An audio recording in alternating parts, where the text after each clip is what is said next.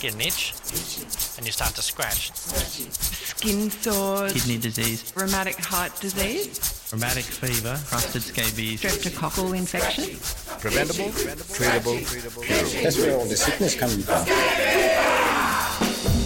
Though long banished to the history books in the modern urban setting, scabies is a disease that is an everyday reality in the remote Indigenous communities of the Northern Territory. One Disease is a not-for-profit organisation that aims to eliminate crusted scabies, the most serious form of the condition, as a public health concern. In this podcast series, we scratch the surface to reveal the history and origin of scabies, current treatment strategies, and just how One Disease plans to achieve their ambitious goal. Scratching the surface, the scabies story.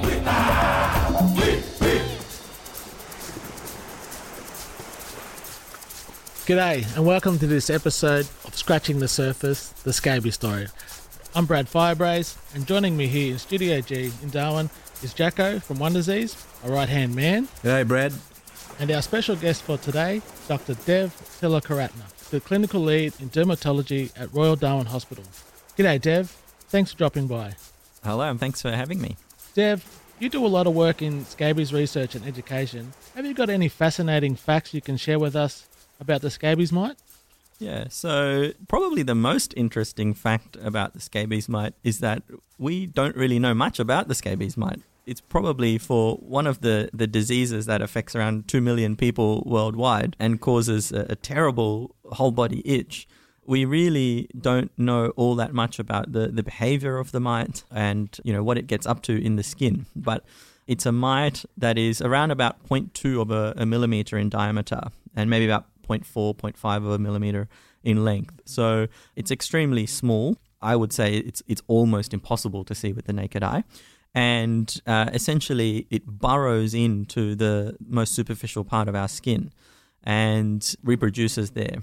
The mites basically then, travel around our skin, finding new areas to tunnel in, and then they lay eggs, and they also excrete feces, into the skin because they're feeding off our skin and it comes out that way. And all of these elements are very irritating and stimulate the body's immune reaction to a very significant degree. And that's actually what makes people itchy everywhere, even though they may not have hundreds of mites on them. They may only have 5 or 10. The only other things that we really know about its life cycle is that usually the mite lays eggs around about every 3 days, about 3 eggs at a time.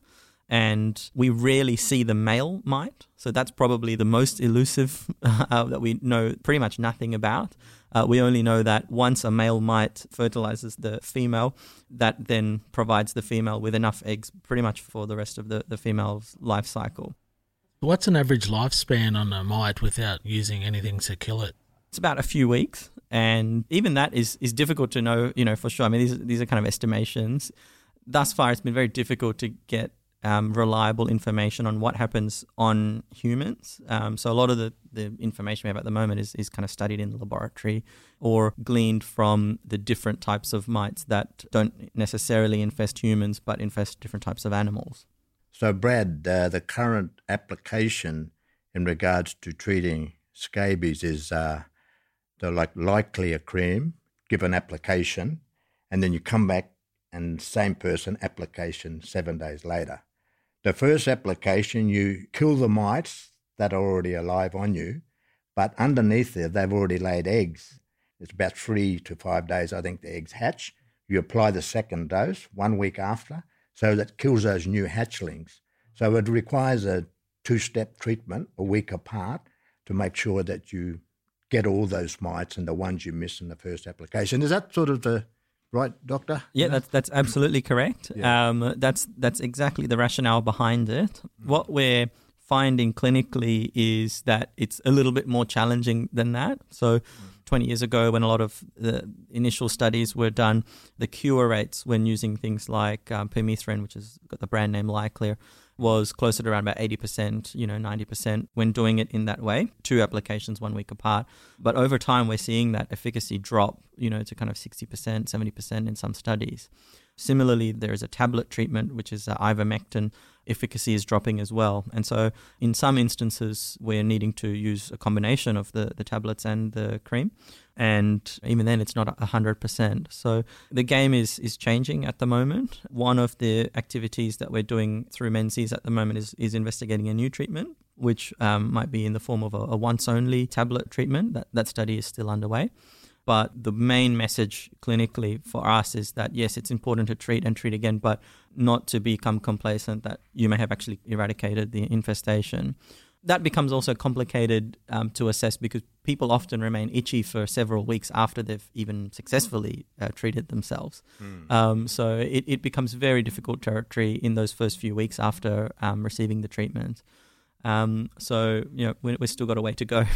Yeah, and I guess that application of permethrin or Lyclea, it's not ideal treatment for an individual. You feel yucky with all that stuff all over you and you've got to sleep with it and all that sort of thing, whereas the tablet won't have all that, but then that tablet has medical conditions attached to it, from what I understand, is like can't be given to teenage girls who may be pregnant, and they might not be recommended for people who have comorbidity. That's a range of other illnesses, could be chronic illnesses. So that has its limitations as well in regards to that. But then you're talking about the efficacy rates of each.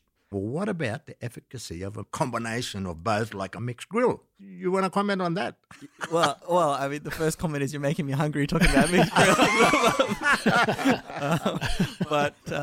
You're absolutely right. So there is one big study that was done for scabies that basically showed when you combine the ivermectin tablets with the permethrin cream, the efficacy rates were back up to around about 80-90%, which is what we were used to with just one of those treatments alone.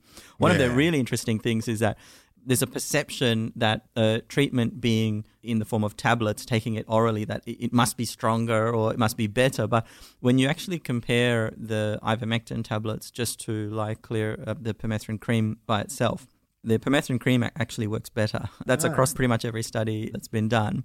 But I suppose there are some finer points that people may not be aware of. So I suppose to anyone's listening who may be in a position of needing to treat themselves with permethrin cream, probably the two big points are, number one, traditional advice has always been that it's not necessary to apply the cream on the face or the scalp.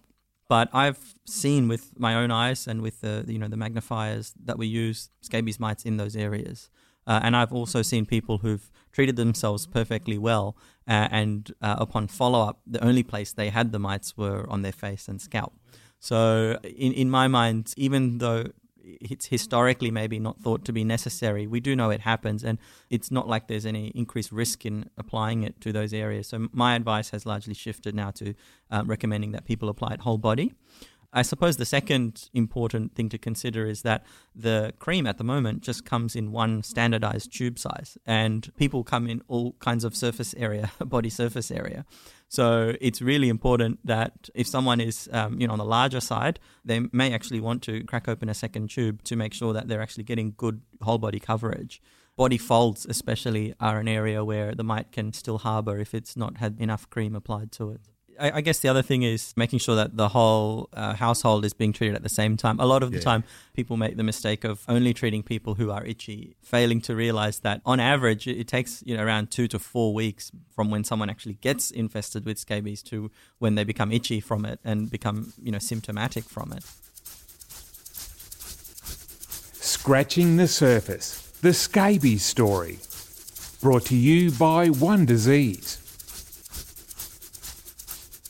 Well, One Disease initiative is trying to create scabies-free zones in households, and that's particularly where we might have a crusted scabies patient from that household, gets hospital treatment, and as you know, they're in there for a period of time. At the same time, we are out there with information, education, and make sure that we're interpreting people comprehending it properly by use of language speakers, to try and establish a scabies-free zone so that when that patient does come home, there's less chance of reinfection or transmission, because otherwise we're just going to have that revolving door of that crusted scabies patient and, they're the main transmitters for, infecting others. Yeah, exactly right. I think crusted scabies is probably something that gets missed a lot of the time when we're discussing scabies. Even in our discussion to date for this podcast, really, most of the ways of treating is only really applicable for ordinary household scabies. And yet, as you correctly point out, I mean, it's the crusted scabies that in a lot of instances is leading to people getting infested with, the household scabies form. Maybe just for our listeners, I might just outline the difference between the two. So basically, in ordinary household scabies, someone may only have 5 or 10 mites on their body, but they'll be itchy whole body. And they might even have a rash on their whole body because of how much their immune system is reacting to the mites. In crusted scabies, the issue is that it is a super infestation of scabies. It's mites stacked on top of mites, stacked on top of mites. And the body's immune system isn't really effectively limiting how much these mites are multiplying and growing. And there are multiple possible reasons for that. But what eventually ends up happening is if we look at net total numbers of scabies, there was one study that uses a special microscope to look at the skin of someone who had crusted scabies quite extensively on their body, and they ended up having close to 20 million mites. Wow. Not that they counted them, each individual one, but they took samples from all kinds of places and representatively and did the maths on it, and that's what it came to. So sorry, listeners, that was just a little scratch. He's making me itchy. Keep going, Devin. Keep going. This is interesting. So I guess the reasons why this can happen to someone is usually either their immune system isn't keeping things in check, or they might have some kind of physical or psychological problem that actually stops them from being able to scratch. Because it is the scratching that dislodges maybe some of the mites to stop them growing in such numbers. And it seems like once things get out of control and the mites get a little bit of momentum, that's all it takes to turn into crusted scabies. So other examples would be someone has had a really traumatic accident and, they can't move their arms or legs and they're paralyzed or they've got some physical immobility for that reason. They're not going to be able to scratch. Similarly, if someone's really depressed, they're not moving around. They're just in one place, incapacitated by their mental illness. That's the kind of situation that can lead to crusted scabies. And really, crusted scabies is an issue where the whole community has a vested interest to want to get behind it and help manage it and eradicate that form of it, because that's the form that's leading on to the household scabies, which is more common. Aboriginal people, they've been living with this for years. It's an illness that is rare in mainstream Australia, but it's rife in remote parts of, the Northern Territory and tropical and subtropical environments. We harbour some of the most ugliest and, terrifying bacteria that other southern parts of Australia would never ever experience, So we're talking about getting a itch and scratch and open wound and you're getting infected, then you have that strep A bug that causes rheumatic fever, That's just one example of some of the chronic illnesses that could lead to. And I think the problem there is that message isn't getting there strong or not enough, or they're just sort of sick of it, tired of it, it's been years of it, and just can't get on top of it. And that's a real hard area to convince or reconvince that this could actually lead to something more severe, As far as perception in the community about what this parasite is capable of, you're absolutely right. It's very difficult, I think, for a lot of people to imagine that something that causes itch can actually have dangerous consequences. And that's probably a problem with a lot of skin issues in general, because it's kind of on the outside of the body and things are relatively easily seen. They might be underestimated in terms of their potential for harm. And so you're absolutely right. Things like getting secondarily infected with group A streptococcus and then causing post-streptococcal glomerulonephritis, this nasty kidney disease. And then rheumatic fever, going on to RHD, rheumatic heart disease. These are all possibilities, and they have been demonstrated in the past in numerous instances. I guess there's an analogy there to when the scabies mite was first visualized.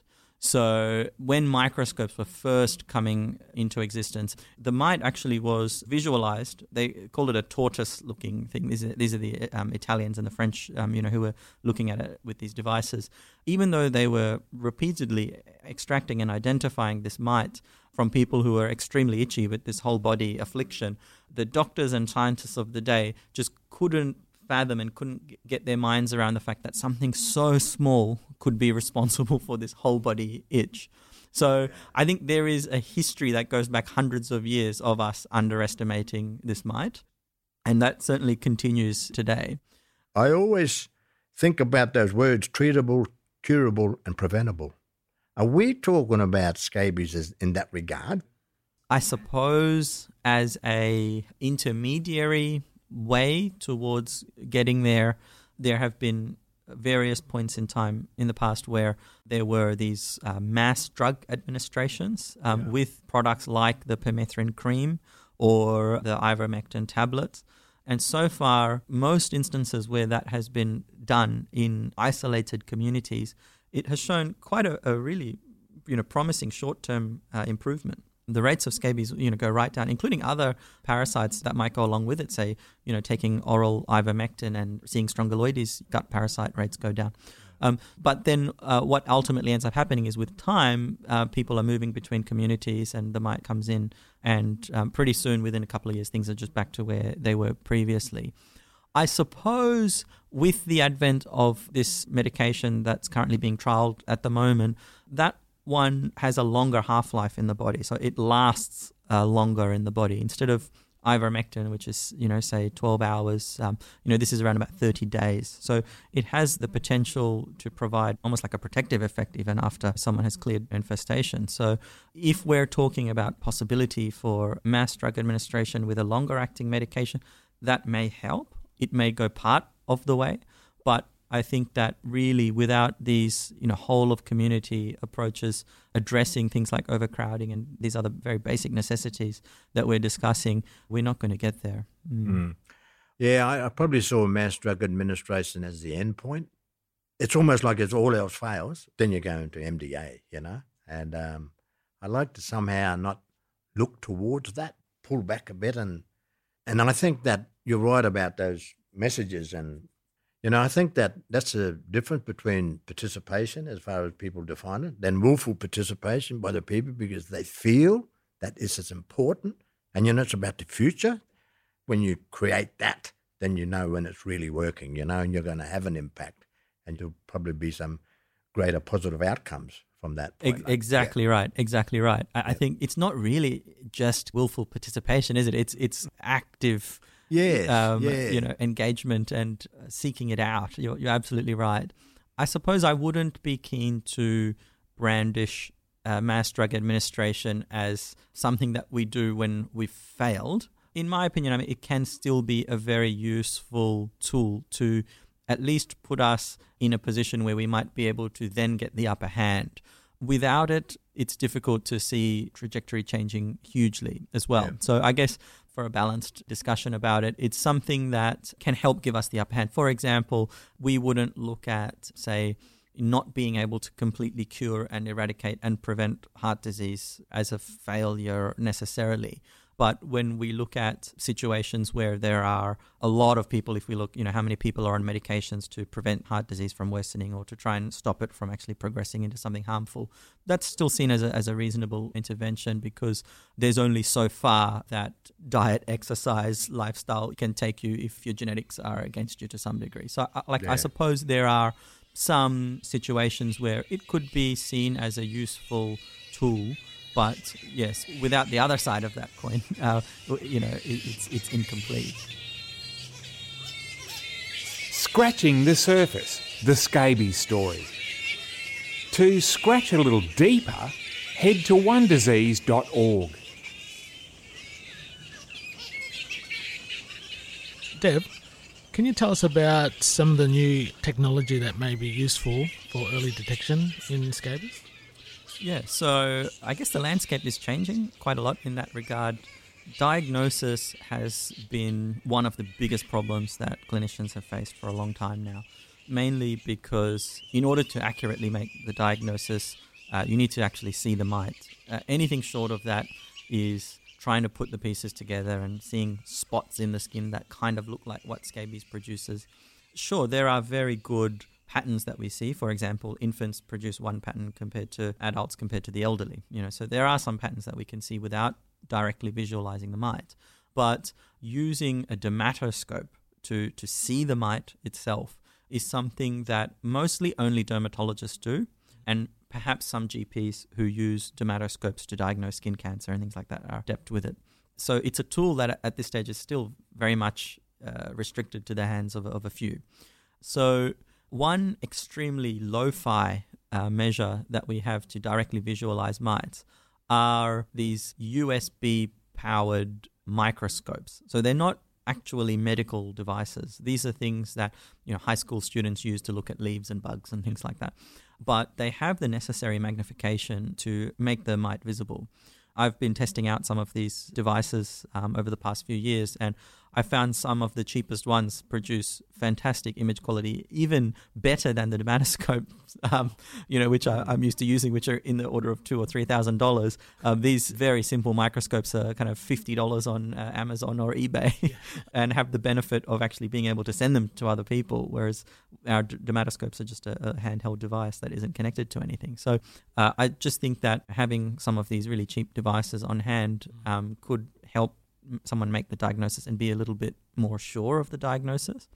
At the complete other end of the spectrum, I've also been very fortunate enough to use a reflectance confocal microscope.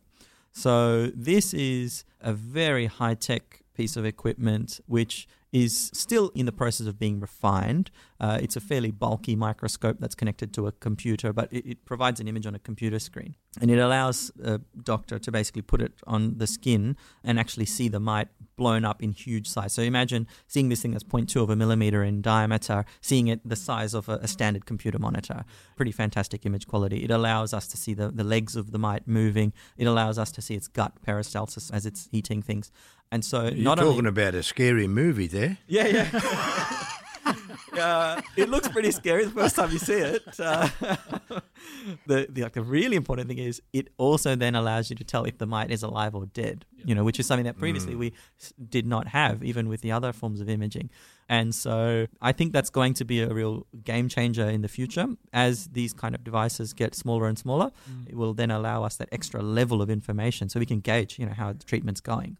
And then I suppose the other exciting area from a diagnostic perspective is trials that have been done looking at making the diagnosis on just a swab of the skin. And if the mite's DNA is there in the lab, they can detect it. So that's really kind of next level stuff, probably still, a while away from being commercially available. But that takes the guesswork out of it in terms of trying to find a mite where there may only be, like I said, 5 or 10 on the body. So these new technologies make me somewhat optimistic about how we're going to battle this mite in the future. One of the big picture things is now scabies is on the World Health Organization portfolio of neglected tropical diseases. And so there's a lot more funding available for projects directed in terms of scabies diagnosis and management. And there's a lot more focus on scabies where previously there wouldn't be. So I think in the NT, we're certainly doing our part. And now I think globally, from a research perspective, we'll be seeing more research happening and more engagement around this topic. So I think it's a really great time for us to be talking about this. And I guess for our listeners, I'd say just keep an ear out because there's going to be a lot more about this in the future. Scratching the Surface, the scabies story, produced by Skinny Fish Music for One Disease. You can download other episodes or the whole series from your favourite podcast provider. And for more information and resources, head to our website at onedisease.org.